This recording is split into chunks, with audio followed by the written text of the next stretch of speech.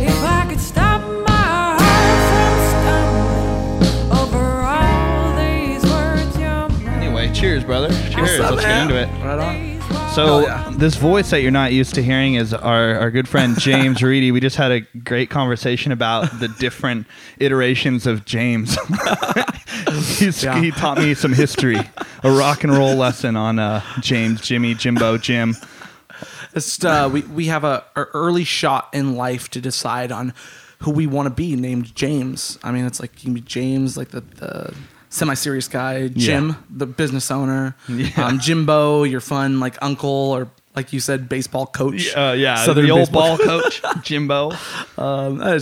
It's so many of them. It's crazy. So, but you chose James. So, James. Are you kind of a serious kind of guy? No, it's like there was a point. I mean, I went from being called Jimmy most of like my elementary school, into high school, and Jimmy. And then I started like working, and then it felt weird having my coworkers call me Jimmy. Yeah. And I was like, you know what? I'm gonna make an era thing right now. It's like if I go by James, Yeah. That makes sense totally to me. yeah, it's like somebody calls me Jimmy or You Jim think people, Jam. well, especially in a work environment, like people innately will take you more seriously if you don't have a MMY on the end of your name. Like on my name tag is James. So like, oh, what's up, James? Yeah, exactly. But yeah, it's like I know when I've known somebody for an extremely long period of time. Yeah. When they call me Jimmy or when they call me Jim Jam or. Well, I'm hoping to get to the point, the Jimmy point then. But it's similar with my name because when I grew up, it was always Stu, and then it became Stewie after a while. Especially when Family Guy came out, that's when Stewie like exploded on me. Yeah. And it was Stuart Little a lot. I don't know if you were around during that. That's ironic. Yeah, I was like, you're tall. I was like one of the taller kids in school, and they're like, "Oh, it's funny because you weren't little." I'm like, "Okay." And then when I moved to Santa Barbara, it's like I guess it's like a SoCal thing. Everyone's like, "Hey, Stu, what's up, man?"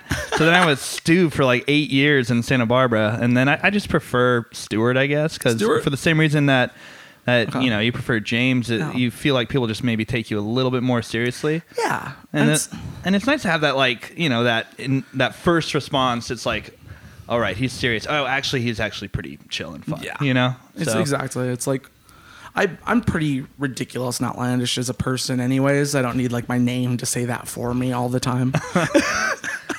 Yeah. I mean, as a musician, you kind of have to be like a little bit outlandish and ridiculous. You can't be like a Wall Street guy. No, nobody will notice you. No one's gonna listen to that music. Yeah. You know? I mean, unless you're the National. Yeah. That dude walks out in a suit and he's just like, damn. Oh, yeah. Or the Hives. I don't know if you're a fan of them. Mm-hmm. They're huge. But James Reedy, Morning Mountains. Yes. So tell me a little bit about, your project and what you've been working on recently. Oh, man. There's a lot. Yeah, a lot to unpack here. Some people may know that we were a 4-piece up until... I guess the end of last year. Things got convoluted. We all kind of put a big pause on it, kind of decided to part ways and moved forward. I started doing some solo shows myself And you played a solo show with us. I wasn't sure if it was like one of your first solo shows. Because I remember when we met, you and I. Yeah. We were just moving into that studio that you guys had literally just moved out of. So we kind of started up again as Radio Keys right when I think Morning Mountains as a 4-piece kind of like came to the end. Yep. So then you started playing solo and which is what Morning Mountains started as. Yeah. I was doing early 2013 through 2012. Yeah. Was doing solo shows. Some of those songs from Where Lovers Go to Die. Some of the songs. None of the other songs. But those were songs that I was playing live by myself. And then we brought it into fruition with 4-piece. That's super similar to Radio Keys. It's kind of weird. But have you always played solo with an electric guitar? Yes. Yeah. I thought that was a really interesting twist, but I like it a lot. Thank you. Especially with that, full. You don't have the arch top quite, but you have like the semi-hollow body. The ESC35. Yeah. The Lucille, if you will, from BB King. Beautiful, man. I love that guitar, dude.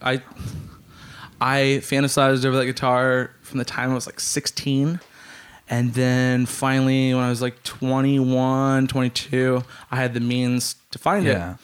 Problem is it's a 1-year guitar with that coloring. Really? And what color is it again? It's ebonized. Okay. So it's just stained black. Nice. And it's flat on all the sides, and on the face, it's got a light gloss. Okay, so it's kind of matte almost, is what you're saying? Like on the sides on and the the back. sides. Okay. The back's buffed out now at this point in time to a nice shine. Of course, it has to be. Like with the way that you're just... I mean, you freaking go for it, too. You're one of those performers who it's not like... You're not going to not, like, notice you on stage. I demand attention. Yeah. And honestly, that started out as... I went from playing, like, this, like, thrash metal stuff that didn't really have, like, a whole lot of deeper meaning to it for me. Yeah. It was very political, and it was fun. I was yelling and playing guitar. It was fun. Yeah. And then I kind of like got into Brand New and Death Cab and like, and I owe a lot of like early crushes in my life for showing me that type of music. Yeah. And I started to get more in touch with my emotions as I got older. A lot of like isolation in my like personal life.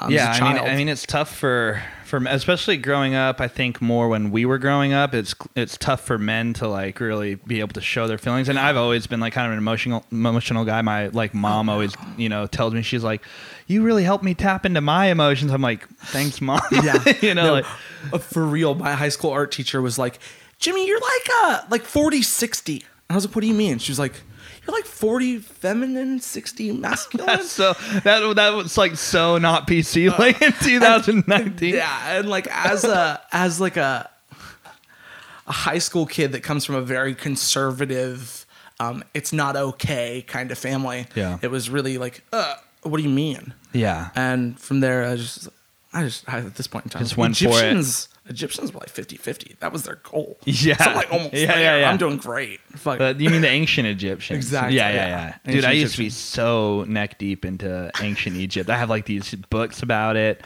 I love that stuff, man. Like I remember going to the Met in New York. Yeah. And they have the whole Book of the Dead just page by page by page just laid out. It takes up an entire room, an entire hallway. That's awesome. It's freaking super awesome. That's it's like right there with like, I don't think they have actual mummies that I remember seeing, but they have like almost anything else you can think of. They have like a temple that was about to be flooded, and they like took it brick by brick and like rebuilt it in the Met. It's just like insane, man. I don't know. Have you ever been to New York before? I haven't. Yeah, it's on something to check out. Yeah, bucket list. Yeah, it's some of the best hardcores from New York. Yeah, like love hardcore. So Morning Mountains, 4-piece, Evaporated, 1-piece, back to the electric guitar. Yeah, and then me and Carrie, we've been friends. We've played in a couple bands together. And Carrie's the drummer. Yeah, Carrie's the drummer. We've been playing together for like, I don't know, since 2010. So he was one of the original? He was the original. He was the original drummer of Morning Mountains, and you guys Mountains. Decided to reconvene. And one of our old bands, Tight Anchor Tight, that we were in together. Kind of more like pop punk. It's on SoundCloud. Yeah. That's like the only place you can find it. MySpace deleted those songs. All right. Man, we had a MySpace back in the day. I've been trying to find MySpace because we have recordings on there that I think we lost for a long time. And we like have no way of finding them, and I think Justin Timberlake just wiped that shit or something. I had 3 projects on MySpace: Body Pillows, Tight Anchor Tight, and James Reedy. And it was like songs I'll never get back. Songs that might be on a tower I have in my closet. Yeah. That's the thing. That's why you keep it in your closet, right? Because you're like, maybe. Yeah. I actually had that same experience because I had like a dead laptop from college. Like it was dead in my closet for maybe 7 years. And then my brother finally was able to like take all the tracks off of it, listen to the recordings. Not that good. Yeah. I was like, damn it, dude. I thought they were really dope. Like, they were great back when you were dead. Yeah, I started with Audacity and a Rock Band mic. Yeah, I mean, the from the video game? Yeah. Oh my God, I used to play the shit out of that game. Yeah. I didn't have an interface. Man, that's a funny story. I mean, a fun story. Yeah. I didn't have a mic stand, so I just like literally like taped it to something, like a broom, and hung it over an amp or something. It was silly. It was absolutely ridiculous. I kind of like that though. How else are you gonna, really cut your teeth in recording? I mean, you're not gonna start with like a Pro Tools rig and like, you're gonna start with, you know, I mean, I started even shittier than that. Like I didn't have an actual, you know, sound, like rock band mic. I didn't have anything like that. I had just a tape recorder. Oh, totally. Like one of those big brick ones. And you dude, just put it down and you're, and Yep. then you know, have your band practice into it, and it just sounds like pure shit. But I think I still have those tapes. I think I still have those tapes. Like, that's awesome. Yeah, those bands are bad. You know, Daniel Johnston, he did that. Oh yeah, Daniel. And there's like 250 tapes that he's made that were. He didn't know that you could duplicate tapes when he started doing it. So there's 250 some odd tapes out there that are personal recordings. Every single one of them is different. Are you a fan of his? Of course. Generally, yeah. Yeah. Like, I just know him from M Ward. M Ward covered his song, I think, "To Go Home" or something like that. Mm-hmm. Maybe it was a different one. That's the worst thing about podcasting. We'll find you. Yeah. Find out just who's your friend. It's the messages of Daniel Johnston are so pure and innocent. Yeah. He was such like a pure. He still is such like a pure, innocent soul. Like, he just spoke from the bottom of his heart, and he did not have any real. I mean, I hate to say this out loud, and I feel really bad. Daniel Johnston is a very talented and beautiful, skilled, wonderful human being. Not much of an instrumentalist. Yeah. He stayed in time, and he did whatever. He's not a great singer, but it was the pure message that is what he wrote on. And he didn't get big until like Kurt Cobain rocked his shirt.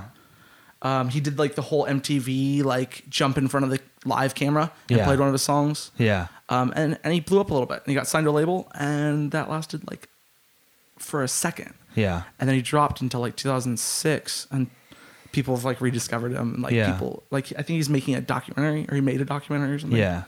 Yeah, I think my sister would be better equipped to talk to you about this, because I think she's way into that sort of story about him, and I think she's more versed in it. I know that she kind of discovered him through M Ward, who covered some of his music, and we're a huge M Ward fans, so it's just like it's natural after that. I'm gonna say this out loud. I don't know if I've listened to M Ward. Well, I'll show you after the podcast. He's sick. He's incredible. Yeah, he's another heartfelt songwriter. He's a little bit better of an instrumentalist. He's the reason why I got the arch top with the Bigsby, because he has like these really dreamy these choral passages where he's just like playing these passing chords throughout the main chord progressions, and it just sounds so incredible. And I was like, dude, I need that dreamy Bigsby sound. So then I started trying to find a guitar with one of those, and eventually I settled on one. Which one did you get? You got the D'Angelico? Yeah, the D'Angelico. Those are great guitars. It sounds great to me. I always get compliments on the way it looks, for sure. It's gorgeous. Yeah, absolutely gorgeous guitar. Yeah, most definitely. I'm a big fan. So let's continue back to your story. Sorry. So you no, it's fine to be sidetracked. I'm trying to be like the good host. It's like, wait, let's keep talking about you. We're talking about everything but you right now. I know, like as an artist, you're like, no, we'll talk about everyone but me. Yeah, I don't care. But so now you're with Carrie, the drummer. Me and Carrie, we are now a two-piece, and it's been a lot of fun. And we've got a lot of really positive reaction out of it, which surprised me. I figured we were going to get like a lot of like, oh, well, where's the other guys? Yeah. And like a lot of disappointment. And to some degree, like, I'm sure there are people that are. I'm sure there's people that are like, but what happened? They're all bass players. Anyone who would say that. Honestly, Josh from Overland, he's like, you guys sound great. You need a bass player. So I was like, all right. And I went out and take it with a grain of salt. Just take that with a grain of salt. I bought a bass amp. I bought a 215, and I'm splitting my signal. And hey, I think we were just talking about it before the podcast. I was like, I think that's so fun. Like, dude, I used to be able to crank my bass up, and now Tommy kind of cut me out. It's fine. It's fine to not have bass tone in your guitar when you are making way from like a badass bass player like Tommy. Tommy's great. You just have to get out of his way. Like, you can't step on. Like, why would I want to turn up my bass frequencies when he's around? But I'm not bleeding over you, man. Like, it's cool. Like, isolate. It's cool. And it's great because then I get to play so much less, because Tom fills up so much space, and he and Alante just sync really well. So it's like I just get to kind of be more of the lead guitarist that I grew up being, and then I kind of stripped that away when I played 2-piece acoustic with Emily for like 5 years, you know. Well, Tom, how long has he been playing with Alante? So Alante is actually big cause for celebration for us because it is coming up on the 5-year anniversary of the first time Alante played a show with us, and he's never left. Like, we've had band members come and go since him. Totally. And he's been the consistent. Technically, I think. All right, Tom might have it out for me if I say this. Technically, I think he might be the second longest tenured after me and Emily. So, like, Emily and I are. Technically, if you really want to get into it, I started Radio Keys as a solo project, and then Emily and I played together. Mm-hmm. But I always consider Radio Keys as when Emily and I got together to write songs. And Alante joined us 5 years ago, and Tom was not our bass player then. Tom had played bass with us before, but we had this joke because we fired Tom like twice, but it wasn't really firing. It was just like he was in a ton of bands, and we were like, you know, a bassist that good is busy. So we wanted to find someone who wasn't as busy. It wasn't that we didn't like Tom. It was just that, or that we didn't like his playing. It was just, honestly, I've considered like, hey, yo, Tom, hey, can you learn some songs for me real quick, buddy? And he would. I know. He's such a nice guy. He would. But I don't. That's the thing is when I recognize somebody's that nice, I try not to stretch it. Yeah. It's like, I know Tom's. I have a lot of respect and a lot of love for Tom enough to not put him in a position to where like he would have to say no to something that you guys are doing. Exactly. You guys are doing a wonderful job. We're trying. I mean, so Alante, basically, Alante has been 5 years in the band now. So 5 years. So 5-year anniversary coming up, I think, at the end of the month. Dope. So we're going to have like a little party probably for Alante. That's cool. We're stoked to have him. Yeah. I mean, you have to celebrate the little things, right? Like little things, like 5 years together. That's pretty cool, man. You can totally get lost in that. I need to do that. Yeah. I need to do that. Good idea. Thanks, man. That's a really wonderful idea. It's a way to make somebody feel appreciated. Man, we were talking about you, then I just started talking about me. I was like, oh, me. So you guys... I totally pushed what it. I was trying to say, the whole thing I was trying to say is when you have the ability to throw that low-end bass in your guitar sound, it's so much fun. And I use... right now, I'm just using the Pitchfork through both signals, which is like I'm using the Pitchfork at an octave -1. It's just one so you down. have an octave lower in addition to your main signal? No, it's completely wet signal. Okay. At the point where it splits amps, it's still wet both sides. Okay. At Mountain Vibe, I had into the GK amp. Yeah. It was both the same signal into both amps, but the GK, when it came through the DI on Matt Meyer's side from Cloud Productions. What's his name? It's going to be rough for me to remember that. Yeah, it's I think it's called Cloud. But they're phenomenal production the sound company at Mountain Vibe. Yeah, they were killer. It's Cloud. I wish we could give them a proper shout out. Matt Myers and Josh and Chris. Those are my dude. I freaking love those guys. Dude, you can swear on this. We have the little E next to us in Spotify. It's sorry. You should hear my sister on this thing, man. I totally have done.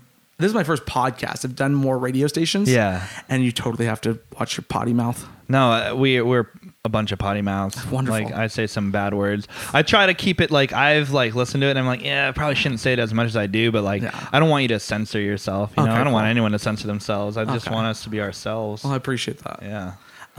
But you were saying your signal. So the when DI when it came through to his board, he I always get confused on this. I think he did a low pass filter, so he isolated it to 600 hertz, and then so the only thing coming through the actual PA from the bass amp and from the speakers was a bass signal. Was 600 hertz and less. Nice. Yeah, I like to think of low pass and high pass. Low pass means you allow the low to pass. Yeah. And high pass you allow the high to pass. And it's easy to just think of some Gandalf shit. Pass up the highs. Yeah. That's the way I think of it when I first thought of it. And so I always think it's reversed. Yeah, maybe I am. No, you're right. You're right. I could easily be wrong. I'm pretty sure. And then I'll you're right. have people just fucking like texting me like, "You're a fucking idiot," you know, like whatever. That's the great thing about the internet community is nobody's afraid to say anything. No, So they like blast you. You No. say one wrong thing. it's no. just I mean, kill. dude, especially because I try to avoid having my my laptop in front of me when we're doing this. Yeah, which is appreciate And it. yeah, I just think it, you know, kind of takes away from it when you have that kind of distraction, because it's always a distraction. Like it's some kind of screen. And one thing that I really love about podcasts, and I've talked to Emily about it, is when do you have the opportunity to just sit down and really talk to someone without that kind of interruption? Yeah. And it's like, it's kind of cathartic in a way to sit there with someone and just have the two of you just have a drink and you just freaking Bullshit. bullshit. Yeah, I totally like when I'm spending time with loved ones or with people that I have a connection with. Generally, I'll try to leave my phone in the car. Yeah. If I know that there's nothing important, it's Yeah. it's kind of hard because I do. I have a job that does have ERs, and like I'll have to like bail. I have Yeah. 4-hour notice, but like Yeah. it does happen. So it's kind of difficult. To Yeah, man. leave it I'm in the just car. teaching guitar, so it's really low stress. That's awesome. Yeah, it's great. It's like I make enough money to pay rent and like keep my overhead. You need But- a new student. Dude, I would of course teach you like anything Dude, you want to know. I totally like. I don't want want to to pretend to be like I don't want to pretend to be like that guy who's like, "Oh yeah, I'm fucking teaching you how to play." Like, but if you anything you want to know, Dude, anything you want to know. I took lessons for like the first 4 years I was playing, and I wish that I didn't, but at the same Yeah. time, it What is kept- it about it that makes you wish you didn't? mainly the fact that I feel like it was a waste of money, but the thing that made it worth it was that it kept my discipline in order, because I knew my father.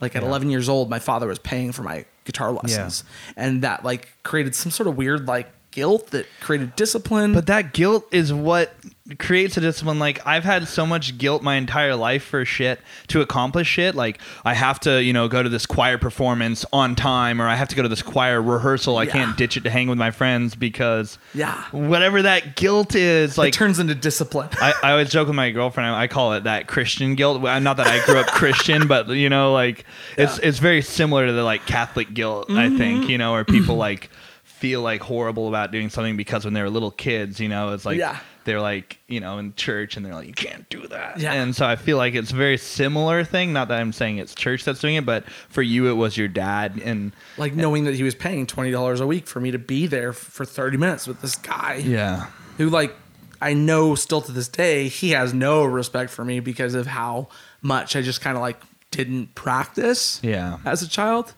And that's fine. It's whatever. But I like still go to that shop and buy strings. And you see him and stuff.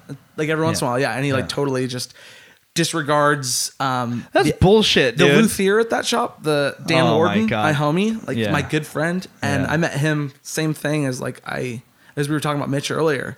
I grew up like watching him play and Gimme Kisses and in like all these great bands. He's in a band called Electric Vibe now.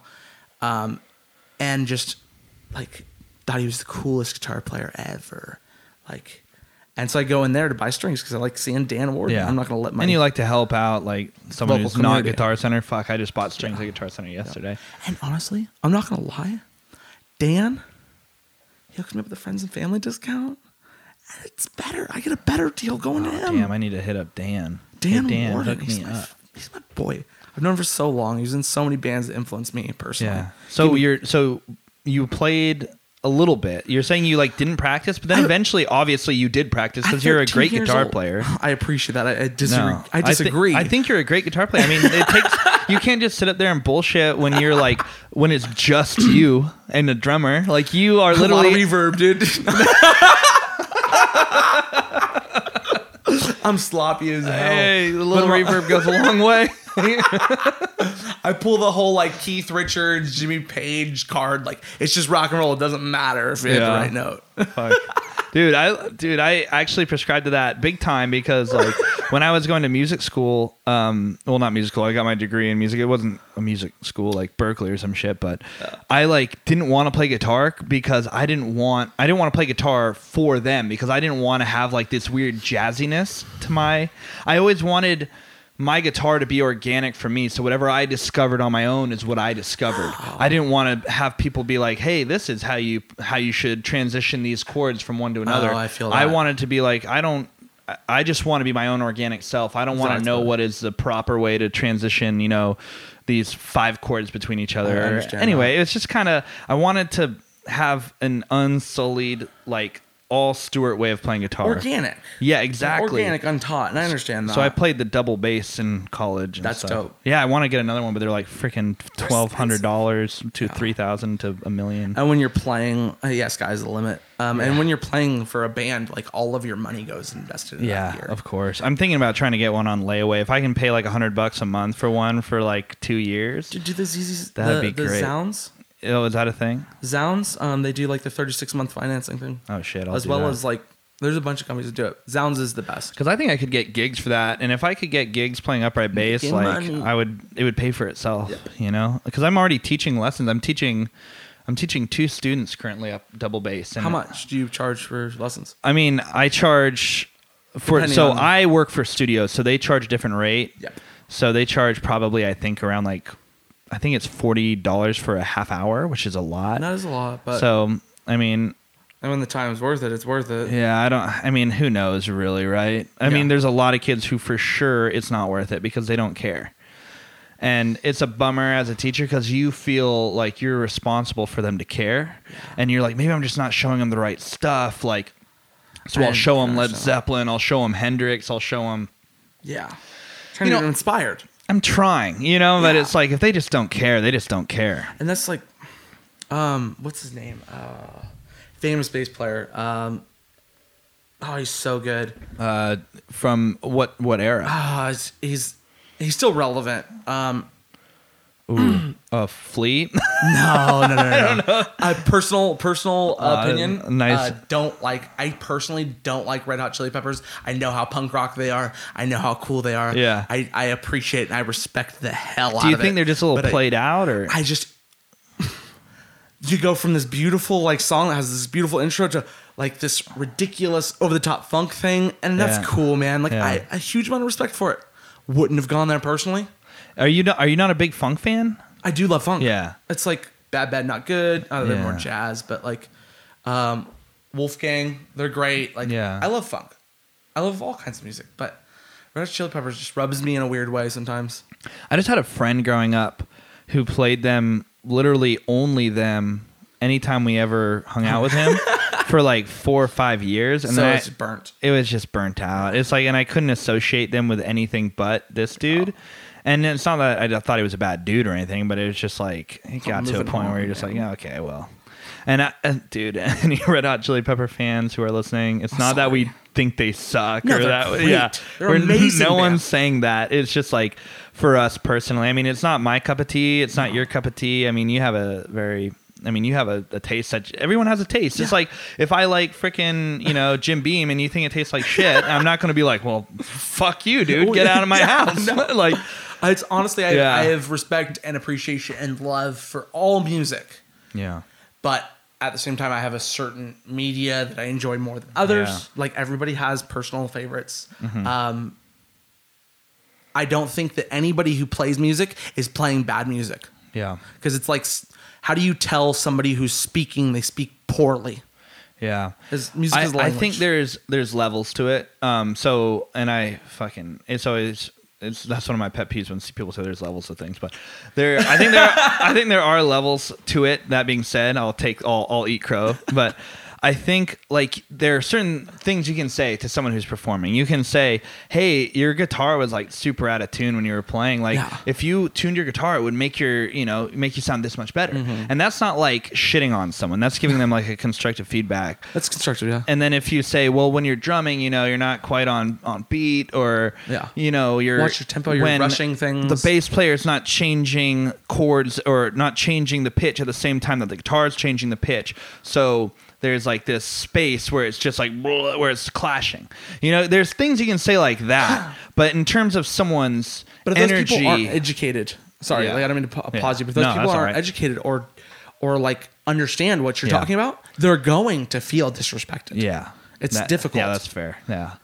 I don't think I would ever. I mean, other than students, like I've taught like bands and stuff, which is one of my favorite things to do is teaching rock bands how to play, because they'll have like little things like that where it's like the bass player is changing on 2 and the guitar player is changing on like 3 and you're just like, hey, if you guys both just change on 3 and it'll sound better. And then they do. And then you see them like this light go off. But that's because you're in a position to tell them what to do. Yeah. But when you're just at a show and you're telling like... Who are you? Yeah, they're like, hey, fuck you, man. Your song sucks. And then you're like, okay, well... And that's one thing that I think is really, really funny. And it's something that I've noticed a lot. I've been playing live shows since I was 13 years old. Yeah. And it's nothing to brag about. It wasn't great. You know, no, I mean, good. I was 14 as well, and I've listened to the tapes, man. And like going back and like, I forgot my point on this.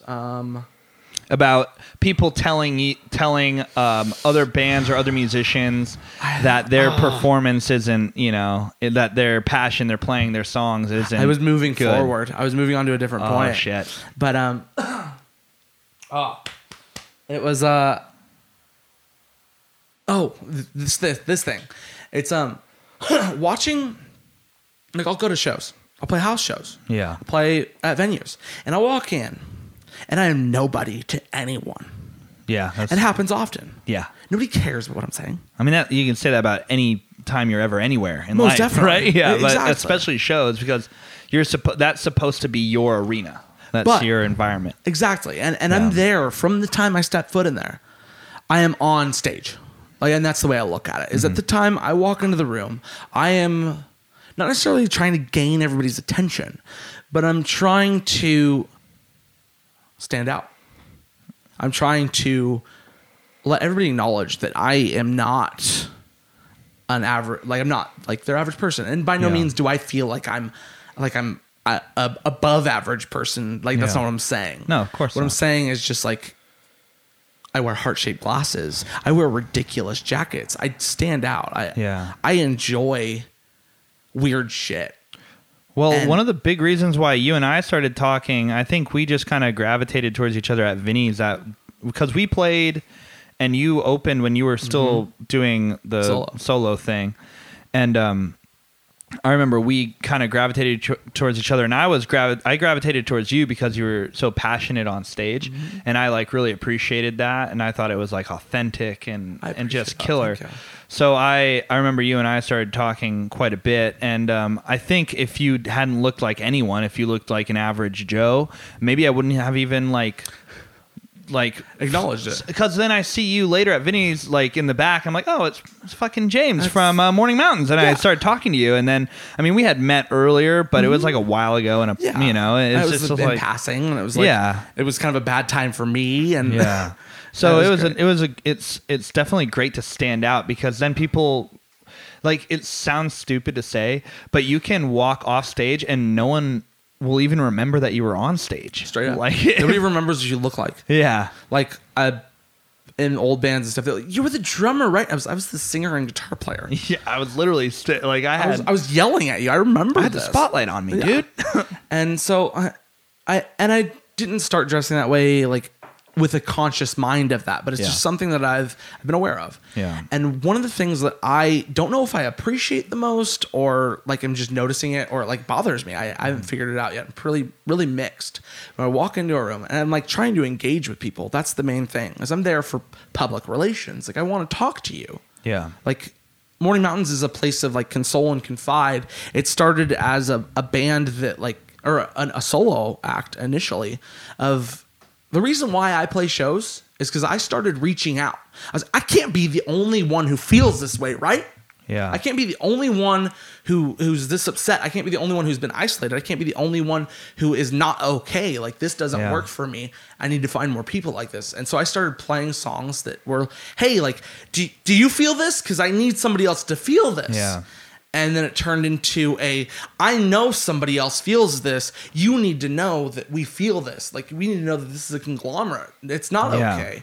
It's okay to not be okay. Yeah. But it's not okay to maintain that. And we need to move forward. And the only way to do that is with community and console and confide.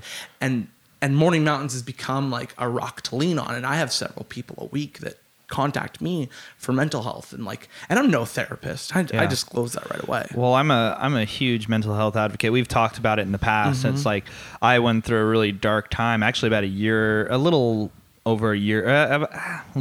less than a year ago. I was going through a real rough time. I lost my job. I was single. I was living with my parents. Sounds like me right now. I was focusing just solely on music. There was nothing else. Like, that was it. And I felt the same way. I was like, I need this community. Like, and that's where Emily and Tom and Alante have come in. But I also went, and for the first time in my life, went to therapy and stuff. And like, that helped so much. I'm sure. I know people that. Oh, sorry. No, sorry. Share. Please share. And it's just like, I was going back to what I was saying about, us growing up as young men. It's like, when we were growing up, when did you ever hear a teacher come to you when you were clearly not doing well and say, hey, you should go see a therapist? Never. Like, literally never. Never. And nobody referenced so therapists. We just grew up thinking like, you just fucking man up. You man up and you fucking do with it. Oh, yeah. Man right? up? What is the definition of a man? Yeah, well, that's a whole nother can of worms. But it's like, so I always had that, going back to that quote, not Christian guilt, because I wasn't Christian growing up, but that guilt of your childhood being like people telling you how you're supposed to be, like, oh, you can just man up and deal with it, like just suck it up and deal with it, And then so finally, and it's one of the best things that happened to me is meeting my girlfriend, and she was like, you should go see a therapist and talk to someone about it because it'll make you feel better. And they, gave me a lot of strategies to like deal with these sorts of things. So to hear that you're like reaching out and talking to people, I think that's so cool and so important. Not even like beyond music, beyond community, just from individual to individual like contact. I think that's awesome. I appreciate that. Thank you. And that's what it's become. And like, it's really great, honestly. And I throw out the full disclaimer right away. It's like, I'm not a therapist. Yeah. And my advice might not be good advice. Yeah. But like, I've been through hard times. I'm still going through hard times. Like, I don't have the best living environment. Like, I don't have, I don't know what anybody's preconceived notion of who I am is, but like, I don't have money. I'm very, very broke. I put everything I have into what I'm doing. Yeah. And like, it takes somebody on a ledge to talk somebody off a ledge. Yeah. And that's kind of the mentality that I have when I talk to these people. I let them know that. And I said these people like it's a negative thing. It's not. Honestly, I appreciate it. I've had several people when I was going through a hard time and making it public. I try to make it public that I'm going through a hard time because I get several like notes and letters and things of like, hey, like, thank you for being here for me during this period of time. Like, I want to let you know that you helped me because what you do is valid. Yeah. Validate me and my art. Like, there's nothing better than feeling validated for your art. Well, there's a reason why I wanted you on this podcast, as small as it might be, but I, sense your passion. I think anyone who's listening to this can sense your passion. And if anyone's seen you perform, maybe, this Saturday night at Vinny's. Saturday night at Vinny's with Radio Keys, Coast Tribe. Perhaps. But anyway, I think that the thing is like, you don't want to be a muted version of yourself. So it's like, it's always that tightrope, walking that tightrope of being like, too quote emotional or whatever, and then also being more in control, and when you're an artist, it's really tough to like, why would you want to mute yourself, because emotions are they're the seeds for music and everything. It's like, it is your creative seed, totally. Like, I've had a lot of songs that I didn't write them. They were just like, now this is coming out right now, and I caught it. And I can go off into detail about how I feel about songwriting, but the main point I'm trying to make with this exploded version of itself is going into a room, playing a show, trying to interact with people and them not giving you the time of day. Oh, that happens every time. And getting on stage and playing a 20-minute set. Playing 5 songs, 6 songs, and getting off. Never mind the fact that you drove like an hour to be there. Yeah, you planned your whole day around it. Yeah. I took time off work for it. Yeah, there's a lot of shit. And they're not giving you the time of day. And my favorite thing is I immediately walk in and make friends with the sound guy. I love sound engineers. Yeah, you have to. And I talk to them and hang out with them and I tell them what we're about and I ask them what they're about and where they're from, like what they do. And we're on the same team. I want to get to know my team members. Yeah.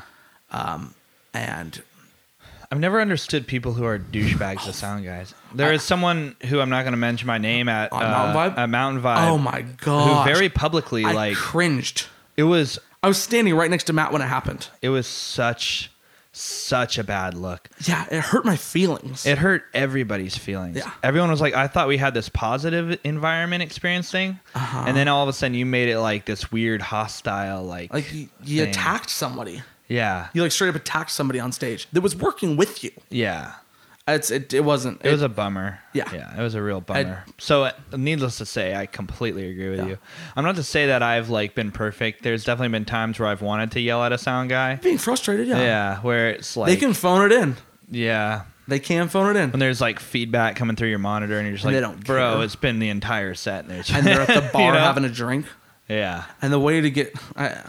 trade secret that I've been doing for years is... if you're not the opening band, it's hard to do it when you're the opening band. But after you've already established who they are or who you are to them, and you've made some sort of contact, regardless if it was positive or negative, after the first band, tip them. Walk up, give them $5. Let them know they're appreciated for what they're doing. Yeah, their work is valuable. Yeah, for sure. They're on your team.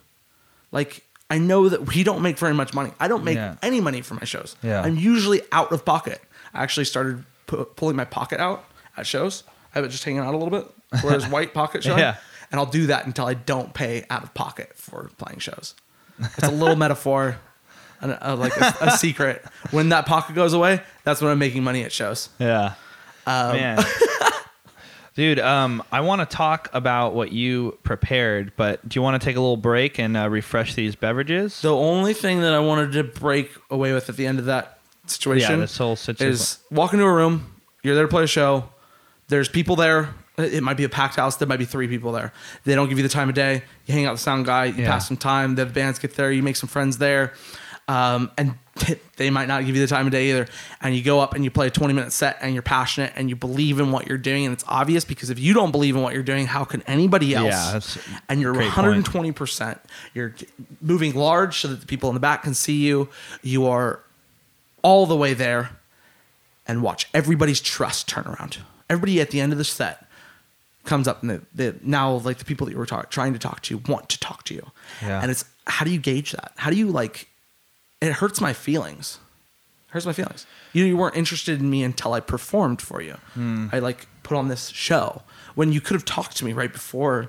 We could have talked for the past 2 hours. I was here setting up. That's a weird one because I get it. There's a display. It's a positive thing, but it's all, if you actively try to talk to people and then they don't talk to you and then afterwards they want to talk to you, it is a bummer, man. Yeah. It's we could have sat here chatting for 2 hours about anything that you wanted to talk about. And I'd have been there for you on any front. It's a weird thing though, demonstrating and I hate to use that It's Always Sunny in Philadelphia term. Do you watch that show at all? I've watched a few episodes. Yeah.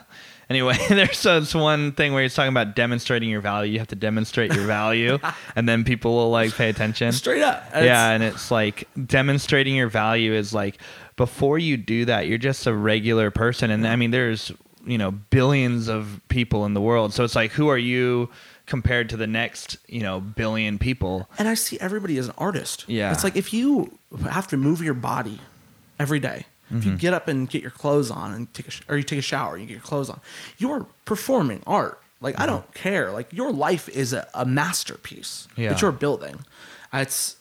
You're an artist. Everybody's an artist. You swing a hammer, you're an artist. You're building. Let's give each other the amount of respect that each other deserves, man. Just because I play music and perform doesn't make me any more of an artist than the carpenter who's building a home right now. That's fair. I think that it's I mean, what it comes down to is just having decency and respect towards everyone at an innate level. Like, that's the starting point. You have decency, kindness, and respect for people. And if they prove otherwise, then you should still have kindness and respect for them, but maybe be a little bit more guarded yourself. Exactly. But for the most part, I think if you're not starting out at the baseline of I'm going to give you kindness and respect and love, then you're approaching life the wrong way. Everybody starts at 100%. I can either start going out of my way for you, or I can start avoiding you. Yeah. And like 120%, that's giving more of yourself than you have time for. Yeah. It's adding them to your life, and 80% is like, no, I'm not going to do that for you. Yeah. All right, let's take a little break. Get some more drink. And we're going to play, what tune do you want us to play? I don't know, man. You want to hear some new stuff? Yeah, I'd love to. Okay. This is sorry, Carrie, I didn't discuss this with you. We'll play the new demo version of one of our new tracks off the next record. This could potentially be the next single, so we'll see how that goes. It's called Not All Knots.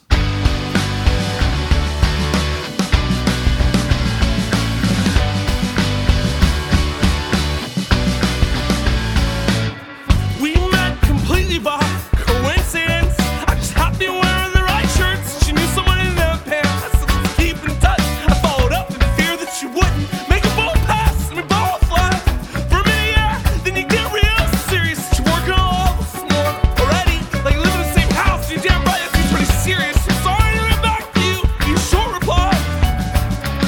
Figured out who would let you go. Oh, who never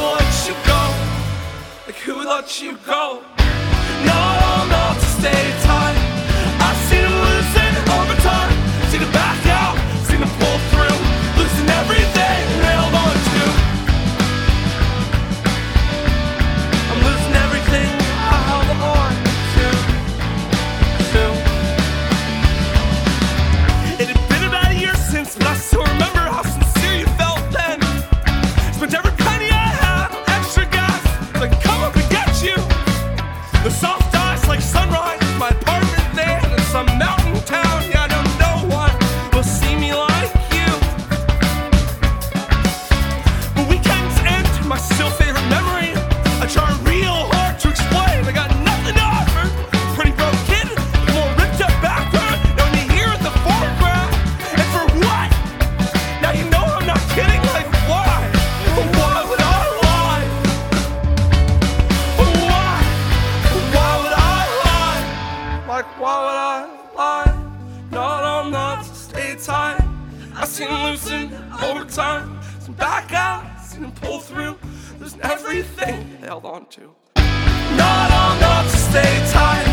Some of them losing over time. Seen him back out, seen him pull through, losing everything they held on to. And I was hoping we could stay real strong for a while, man. Maybe all at once, I'd be ready for the eventual, inevitable unravel. Cause as long as it's both of us, I think I can give it up.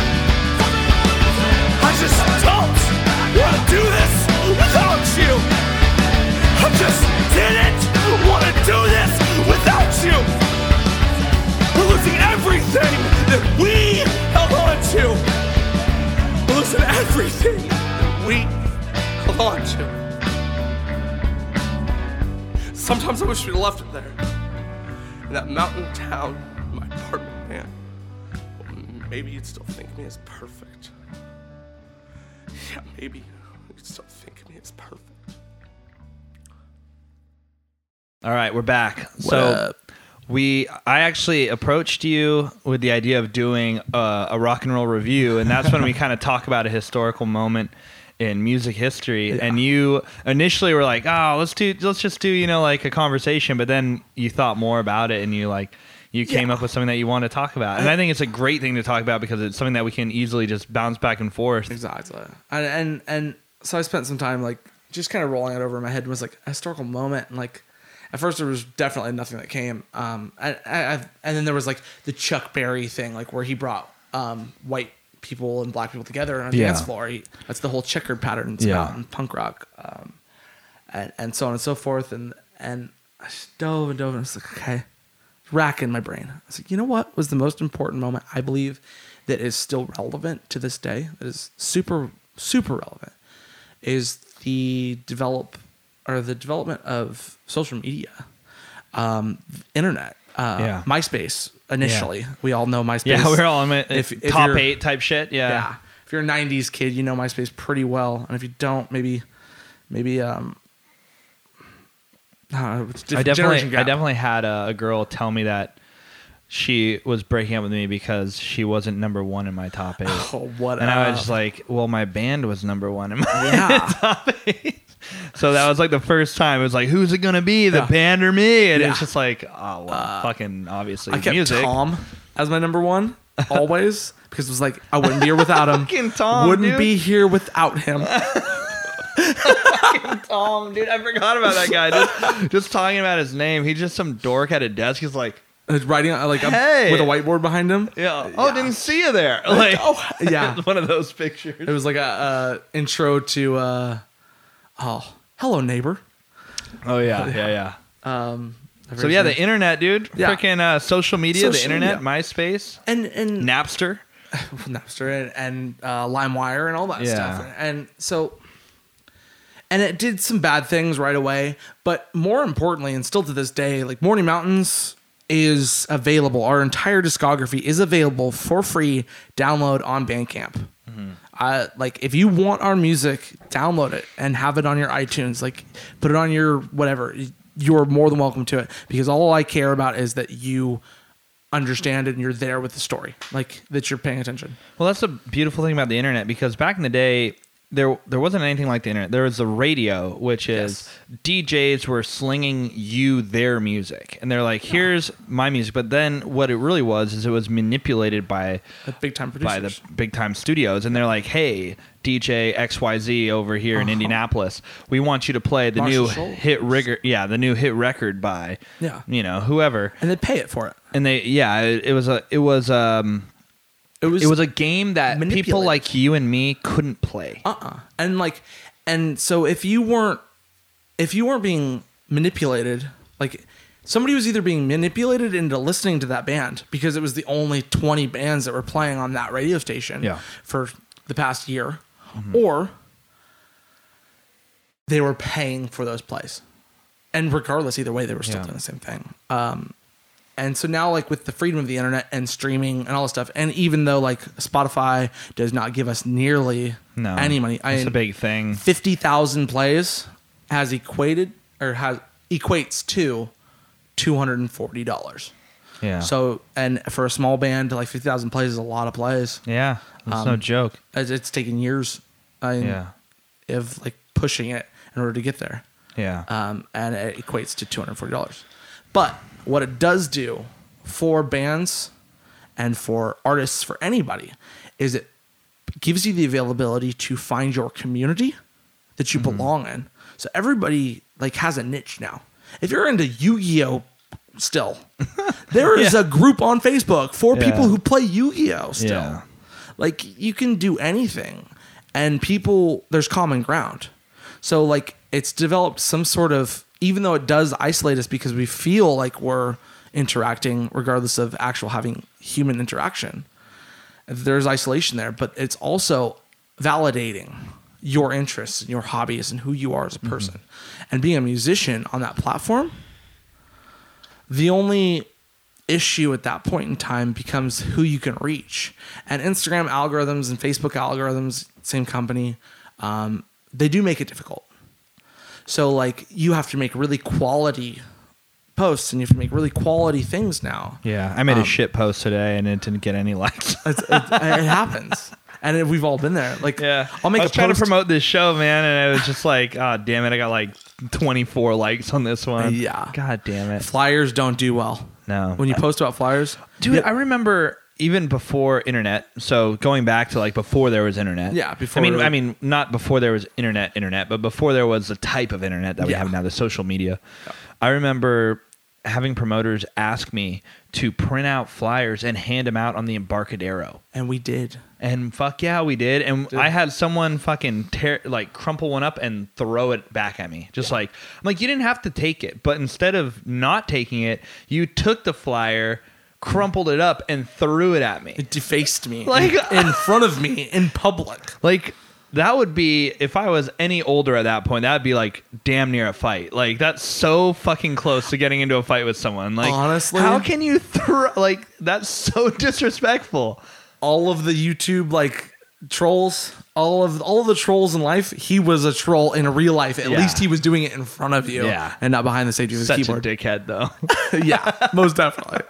But it's given us a place of availability, so like we can be in a small band. Like, prior to social media, prior to Instagram, Facebook, MySpace, you weren't able to develop a small following. Yeah. You might have one in town, but like, where are they going to buy your merch? Yeah. Like, even though they like you, like, they have to be at a show, so you have to be playing. Yeah. Like, you couldn't develop something, put it online, and create a store like you can now for anybody to come through to. Now, like, I can become a strictly just an artist who doesn't play shows, put up like 5 T-shirts, put out a record, put out a few products. And honestly, as long as like I get 10,000 people to care about what I'm doing, that's my magic number. That's where I want to be, is 10,000 people to really care about. 10,000 monthly. You got 50,000 plays in like, I mean, it's 5 years. That's a long time, but at the same time, it's like, it's not like Spotify was what it is now 5 years ago. No, it wasn't. So I've been on Spotify for 10 years. So, like, using Spotify. For 10 years? 10 years. Jesus. You're way ahead of the curve. I was on Pandora. I did not like Pandora. I got Spotify. Come on, Oakland's own Pandora? Dude, I've been using Spotify for a long time. And I remember like being like, nobody else used it. Everybody used Pandora. Yeah. And Spotify's the thing, though. When I got an iPhone, that was one of the first apps I downloaded. It's the best. Now it's like the main conglomerate for anybody who's trying to publish music. I always look at monthly listeners. That's the main thing I look at when I look at bands, because those aren't like monthly plays. Those are monthly listeners. Yeah. So those are unique individuals who are listening to your music. And we were always around like, 40, 50. And now we're starting to creep up around 150. Well, you guys just did that tour. Like, you guys did a bunch of we've just played a shit ton of shows. Not so much. We did mini like coastal tours, so we'll like play 3 shows in a weekend. Yeah, but it's Weekend Warrior stuff, but it's still... Yeah. We're getting up to like 150 a month, 130 a month, and then I think when this new album comes out, I'm hoping that pumps us up to around, it would be freaking awesome if the next, and I try to think about it in terms of like targets. Like, this is our next target. Like, I would love to obviously get 1,000 monthly listeners, and then boom, that goes to 10,000. And the next thing people. That's what I'm hoping Perpetual for. growth. That's what I'm hoping for. And it's like, the other thing about this internet situation is it allows me to go on and listen to all these artists that I would never be able to find before. Yeah. Like, artists that are all starring, on our podcast and the Rock and Roll Reviews. So we have the Rock and Roll Rewinds, which is like the history shit we talk about. And then we have the guest spotlight. And then we have the Rock and Roll Reviews, which is when we talk about a band and they give us express permission to use their music in the podcast. Dope. So we do a Rock and Roll Review on like a band that has like 40,000 monthly listeners. I would never be able to find that band until the social media it's era. Not enough. Yeah, they would never reach my radar. It was like Guns N' Roses or bust, like back in the day. Straight up, Appetite for Destruction or nothing. No Appetite for Destruction 2. Yeah, Destruction. It was Guns N' Roses and pretty much anything else on the radio, but not just on the radio, like on the radio every hour. So you're going to catch them while you're in the car going to the mall or wherever on the way to work or whatever. Yeah. So it's a completely different landscape, a completely different world. It's a better game that we're playing. We were playing a more level playing field. And now it's like, okay, so say like I gain 10,000. I'm not talking about streams. I'm not talking about monthly listeners. I'm talking about core buyers. Yeah. Somebody who's willing to spend $1 on average. If I was able to have 10,000 monthly customers on average of That's $1. where Patreon comes in, man. That's what I'm about to start a Patreon. Yeah, I've been that's doing on the all research. horizon for us as well. I think once we come out with the album, we're Yeah. going to start the Patreon too. I'm going to do the Patreon, and I'm going to offer like creative writing classes. Nice.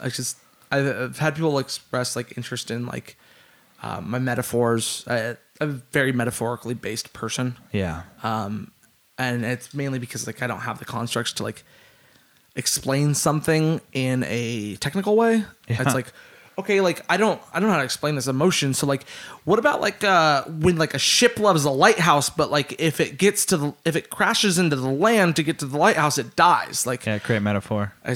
and that's one of our songs. I know you know. It's about the love affair between a lighthouse and a ship and how impossible Yeah. it is. If for you and I to ever be close, well, it's a Yeah. shipwreck. I hope you know. I know you know. That's great lyrics. Thank you. Yeah. I appreciate that. We're very, very lyrically driven band. Yeah.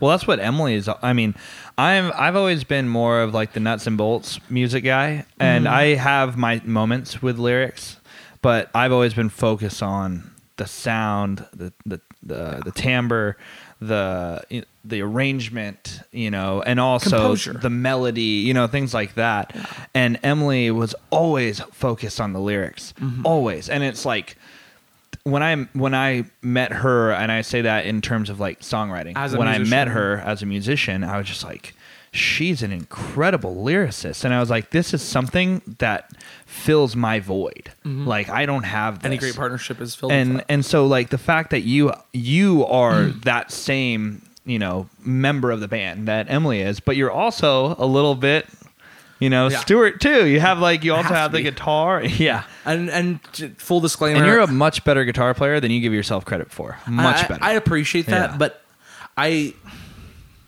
also know that there are a bazillion people out there that aren't able to record themselves or aren't able to put themselves on your phone every day on social media that are better than me. And I acknowledge that. And I don't. But what's better than on guitar?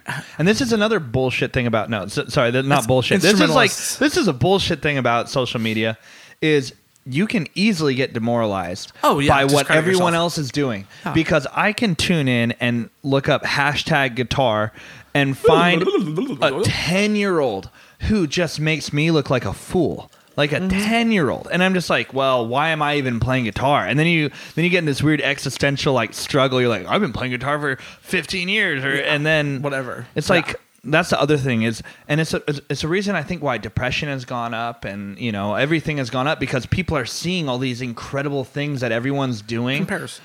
But it's not real. Like to a certain extent, it's not real. Yeah. It's embellished upon. Yeah. It's like there's all those like travel videos. It's like, why aren't I a travel? Like, why don't I get to travel? Yeah, why? Well, that person made his whole life based out of that. Is that what your everyday interest is? No. Yeah. Like, I like traveling to play music. Like, I want to tour constantly. Yeah. Like, that's what I want to do. But it's more so for me, it's about community and about people. Because over music, over my passion of music, my main passion is finding and witnessing. Not necessarily for myself, but just being there and witnessing unconditional love and community and growth and like I think compassion. The for one community another. thing is huge. Finding your people, finding your group, huge. Yeah, and honestly, like that's like part of that's the main reason why I play music is because it is it's a instrument for me to be able to witness unconditional love for another person.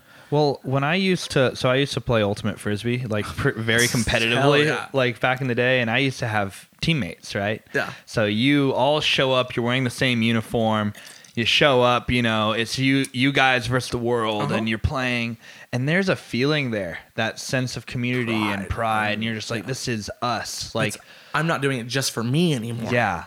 And that's why it was so alluring, because I didn't have music when I was in Santa Barbara, because my soul musician, my soul musician mate is Emily. Yeah. So I don't want to write music with other people. Like I've already found someone that I want to write music with, and it works.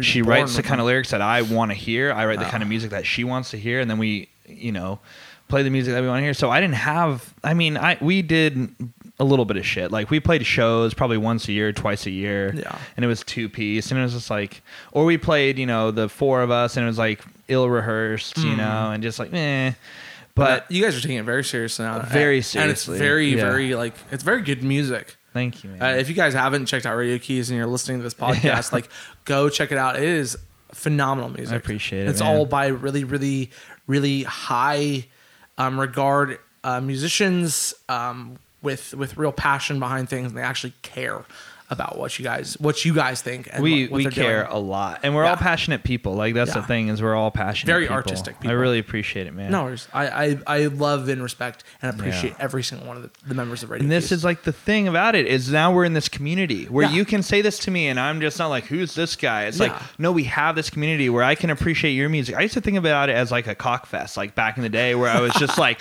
dude, oh, he got this much applause and I got this much applause. man. And it's like, I didn't get as much as him. So It's competition. fuck that guy. Like, he's not better than us. Like, No. and it's not about that. No. And it took me a while to, I mean, that was me like as a teenager. When I started getting my like mid 20s, I like, obviously I chilled out a bit, but Yeah. The you hormones realize, stop pumping so hard. yeah, and it's like the room never runs out of applause. Like it's not like they're gonna go empty on you. It's Maybe you just didn't touch that crowd as much. yeah, And that's exactly. It's like we live in California. We live in the Bay Area, California, and there's no saying that where we're at right now is what our scene is. Mm-hmm. There's no saying that. Until we tour enough, until we're touring every year, twice a year, 3 times a year, yeah. we'll find our scene. Is that your goal? Yeah. Now we're a 2-piece. It's a little bit easier to plan things. Definitely. It's a little more like easy to hold each other accountable. Do you guys get along really well? Totally. Me All and right. Carrie, like, we have a lot Sorry, of that's trust. just a huge question in It is terms a of huge thing. in terms of touring. Because when you're a 2-piece touring, you better get along. Yeah, no, totally. We totally love and respect each other, and it is really, really, it's a really positive relationship, and we don't question each other. It's like, whatever you're doing, man, like, I believe in you, like, whatever. Yeah. Like, yeah, we don't question I each met other. him very briefly. He seems like a really sweet guy. He's a cool guy. Yeah. He's great. I've known him since I was a sophomore in high school. And he Yeah. looked at me like I was a really annoying kid. He was a grade older than me, and he was in the emo scene, Yeah. and was playing for a band called We're Not Friends Anymore, and was like, bro, had swooped hair and was like, "You're a super annoying kid. I'm out of here." We had an English class together, and he rode his bike off into the sunset. I didn't see him until after high school, and I was like, "Yo, dude, I heard you. I know you're a drummer. You want to play together?" And he was like, "Who the hell is this?" And so we met on a much more mature common ground. That's so funny. After knowing each other, but being kind of standoffish. So when it comes to the internet and Totally, yeah. that was the worst transition ever, but No, I was going to ask you I appreciate it. Get back to the subject. What's going about on? when it comes to the internet, what ways do you find that it's how can you promote yourself the best ways? Is it Instagram? Is it Facebook? Is it Twitter? Instagram, Is it Spotify? How do you maneuver? I mean, I'm not taking notes here, no big deal. And by no means are any of do I have any trade secrets? I'm not successful by any means of the term of doing all right. Yeah. The main thing that the algorithm has gone away from timeline. They don't care about that anymore. Yeah. That's been long gone. The main thing that we can do is Instagram is the most responsive for us personally. Yeah, us everybody's too. got their own thing. Yeah. Instagram's a little bit easier to infinitely swipe on. It's a little easier to like on. Yeah. On Facebook, you got to push a button. On Instagram, you just double tap the picture. I think it's about that. I do that shit without even thinking. I'm just swiping and I'm just did I really like that picture? I don't even like that picture. Oh, I do that me, shit all the time. For me, I'll find it as just a response for having interest in it. Yeah. Completely. I know that I'm interested in it because I double tapped it. It's it's weird. It's super weird. Yeah. It's built into our mental It's like structure now. Pavlovian, it's It's just a weird thing. Yeah. It's totally built into our it's Pavlovian. Is that even the right way to say it? I don't even know. I've never heard that word, but I appreciate it. If anybody's listening, please please go ahead, send me a DM just telling me how dumb I am. Yeah, because that'd be great. I don't know. I'm saying it's part of our like mental structure now. It's a synapsis.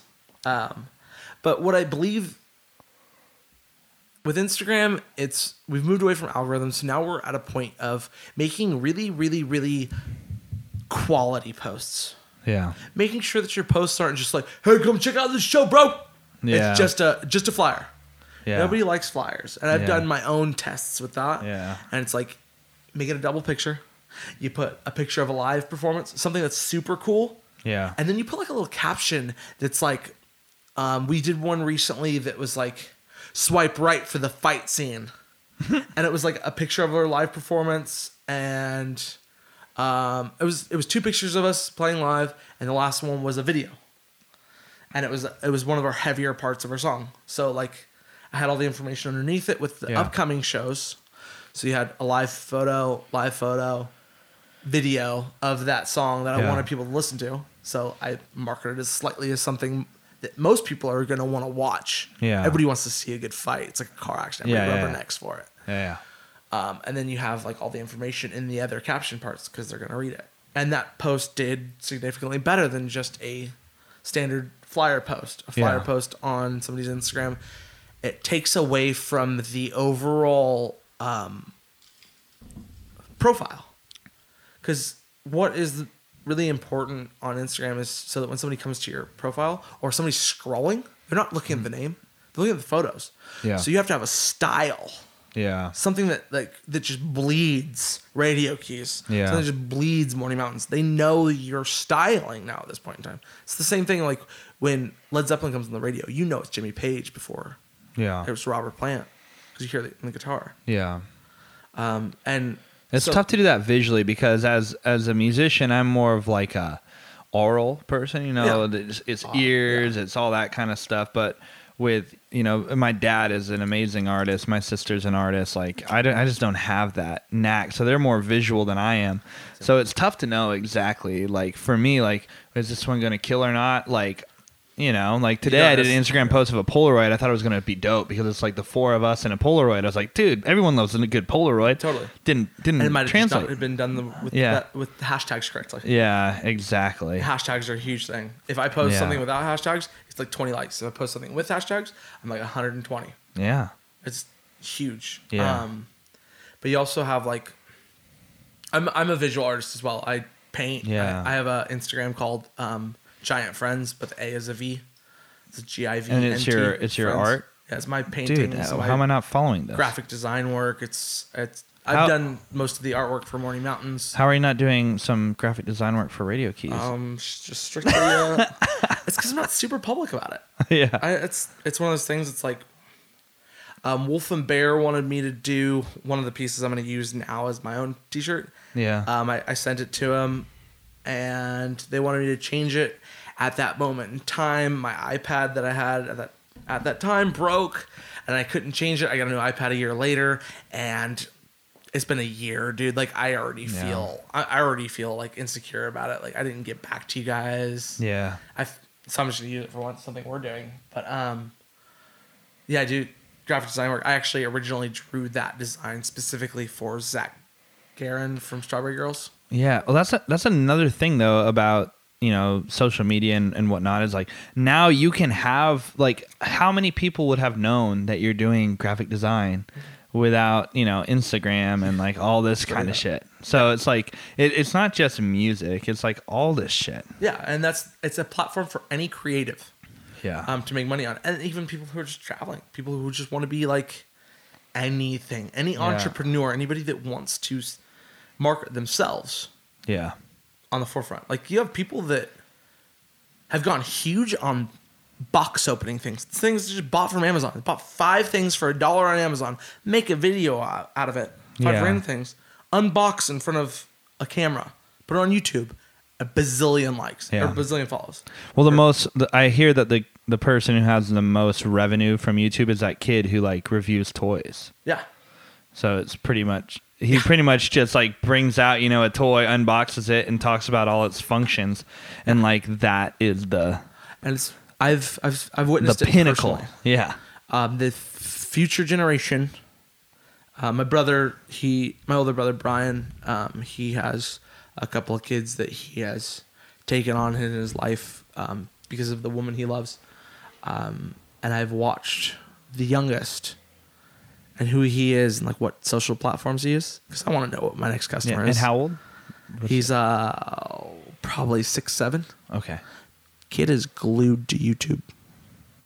Dude, I've been telling people for as long as I can remember, it is the new YouTube is the television channel. frontier. Like if you can buy stock in YouTube, which I think it's just Google at this point. Yeah. But if you, Totally. it's like, the thing is like, It'll take over our like Comcast, our DirecTV. it's going to take over Netflix and all that shit. I guarantee you, because Netflix has to pay an overhead. Like they have to either produce a show or pay for a show. Like they're paying to have The Office on. They're about to lose The Office. See what happens to Netflix. Sell your fucking shares now.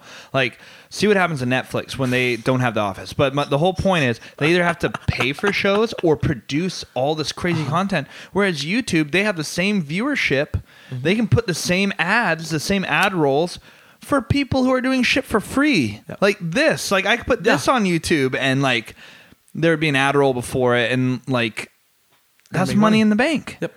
As long as you have over 10,000 plays, you start to create actual revenue from it. Yeah. It becomes like an official thing. Yeah. It's the same thing with Instagram. If you have a business account that's over 10,000 follows, then you get all the story swipe up interactive things. Yeah. You can't do that without that. I know. I really was like, want that what shit. the- I know. That shit's dope. Yeah. And so I'm like, I'll get there one day. Yeah, one day. But I don't know. My main goal overall as an artist, as a musician, as a community member, as somebody who just loves people, a people pleaser, Yeah. overall, like my main goal is to develop I use this term and it's not the best term, but a cult following. Yeah. So 10,000 people. We got 64 million people in California. 64 million. That's a lot. That's That's a lot. just in one and sliver. that's documented too, right? Like, that is- I'm sure that is a there's real- like way more than that. That's a consensus of Yeah. like the last time I looked, and I've been saying this for years. 64 million people in California. I think I can get 10,000 people globally yeah. to actually care about what I'm saying. And if they average $1 a month Boom. in what I'm doing, Yeah. like if they spend That's your life. then I'm And supported. that's a good life. That's a good life. Yeah. And I don't have to have a record label telling me what to do. I don't have to have any of that shit. Yeah. All I have to do is like have my Patreon and show respect to the people I'm working for, which Yeah. is you. Yeah. It is people. Yeah. I'm working for you. It's like people pay $80 a month for HBO that they don't even watch. Yeah. Buy local, eat local, shop local. What about listen local, dude? I feel that. Listen local. Dude, you're selling me, man. It's like we have so much stuff based on our local like shops and our local food and our local everything. Everybody wants local. Like what about your musicians? Yeah. Listen local. Musicians always get shit on though. We're It's just artists. like We're meant to starve. it was another thing. Like, another reason why I got like a insurance job is because like I thought that if I were to tell people that I were a musician, they'd be like, "Oh, he's a loser." Like that's what I would think, and I'm like, "Oh well, I better get a real job." So I like stack all these chips so people think that I'm not a loser. But it's like, dude, it's. I think it's about following your passion. And if everyone followed their passion, I think the world would be a much better place. Yeah, people wouldn't have a resentment for you following your passion. Exactly. And that's the thing. They're like, well, what are you really going to do? And, people say that shit all the time. And it's like, well. Honestly, I've had more people with college educations come back and be like, you're still doing music? That's fucking awesome. I wish that I was still painting or doing like macrame or like whatever, doing puzzles with my mom. Like I wish that I was still pursuing what I wanted to do. Well, everyone has something that they love doing, and it's like I was in the studio today for about 6 hours. Thank you for still being in the studio. Yeah, and then I'm in the studio now, and I haven't looked at my phone once to be like, oh fuck, what time is it? Oh, I gotta eat lunch. Like it was like, oh, I'm kind of hungry. Oh, I guess I'll go eat lunch. I eat lunch for 15 minutes and run back up and start working again. And if everyone had that work ethic because everyone was passionate about what they were doing, America would be a much better place. It'd be a much happier place, I think.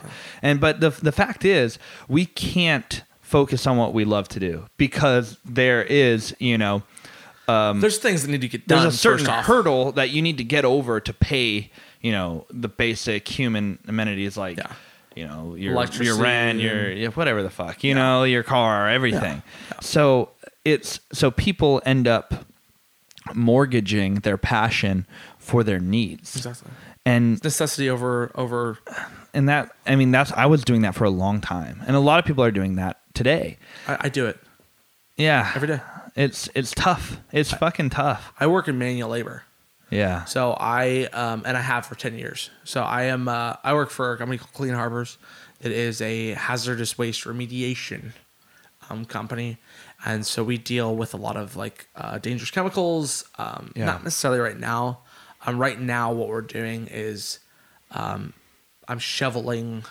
I'm at POSCO in Pittsburgh, shoveling synthetic pig fat. It's basically what they use to replace pig fat when it went away. Because they're a tin, like a metal manufacturer, and they use it for their machines in order to get the metal to be pressed and straight and the sheet metal to be done right. That makes sense. So they suck this out and put it into vac bins, and it's solidified inside of there. So I'm literally opening up these vac bins, getting in a Tyvek in 100-degree weather, with shovel and pickaxe, knocking this stuff out and chipping this shit away. Yeah, and then shoveling it. And this is what I've been doing for the past week and a half. Before that, it was respirator, Tyvek, I manual labor every day in a Tyvek, sweating. Well, the thing is you're doing all this shit, but you're still having the energy to give your music a chance and give your passion a chance. It's hard.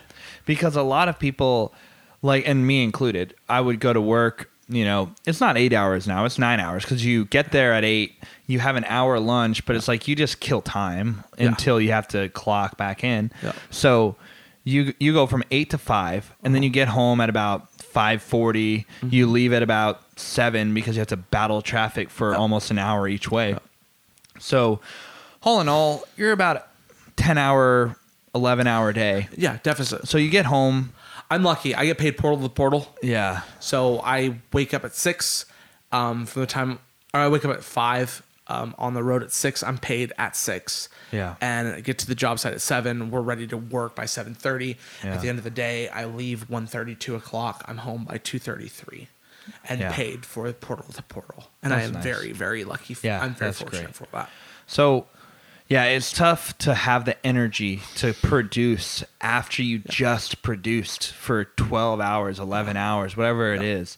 So I fell into that same camp where I was like, I don't want to go home and work in the studio for 4 hours. Now what I want to do is drink a whiskey soda and bullshit with my friends and go to happy hour or whatever it is, watch Netflix, watch YouTube. Relax. I just want to turn my brain off. Yeah. I don't want to turn my brain back on. So so then a lot of people, their passion just goes by the wayside, just whatever it is. It doesn't have to be music. It can be anything. It can be, painting. It can be whatever. Talking to your mom for an hour at night. Yeah.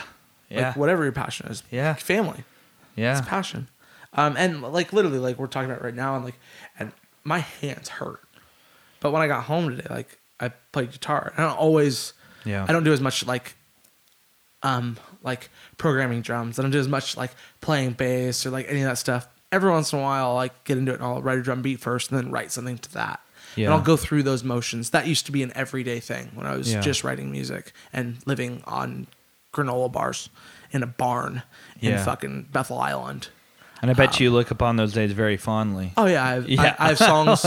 There are songs that will be in the next record from that era. Yeah. It'll be Hammer on 6 and there's a few of them. And And it was really dark times, but it was really great times as well. Whatever. But now it's like you get home, you're like, okay, this isn't work. I know that's not work. Let's just pick up a guitar. Yeah. And you just kind of slowly, like, you have to take a shower first. You have to get clean. Yeah. You have to put on good clothes because you want to feel good about yourself when you're doing that. Yeah. And you start playing guitar a little bit, and you start getting the motions. And then by 8 o'clock at night, you start to develop something. And you get something developed, and you start to write some stuff for it. And you start... And that's when it runs away from you. That's when times run away. That's when it's 11 o'clock at night. You get 3 hours, 4 hours in. Yeah. 4 hours of warm-up, 3 hours of writing, 4 hours of writing, and then boom. Which 4 hours of writing, I don't know if you're me, 4 hours of writing is like not very much because you spent so much time just like deciding and like ranting. Yeah. Man, I got to get you on for another podcast because I promised Alante that we'd wrap this one up pretty soon. And, yeah, let's do it. And I really appreciate you coming on. And again, it's James Reedy. James Reedy from Morning Mountains. It's Mourning. I think that's Mourning Mountains. Yeah, it's not eggs and breakfast. It's graveyards. It's in morning, not at morning. Yeah, I love that. Which is funny. I've had to explain that so many times that I developed the phrasing for it. Saying, well, it's great. It's a I don't know if you call it a play on words if that's the right way, but it's just I think it's a great name. It has it's alliteration. It's great. Oh, real quick, yeah. If I can get into just that name derives from me at 3 o'clock in the morning, being in like one of the worst positions at that time of my life. I was 21 years old, just lost like the girl that I wanted to marry. But we lived in the same house still. And we had lived together for a month at that point in time. I was still in a lease for 6 months. Both of us were. Luckily, we had separate rooms. We were smart. I was smart on that side. But it's 3 o'clock in the morning. I'm driving to San Jose for work in a similar industry that I am now. And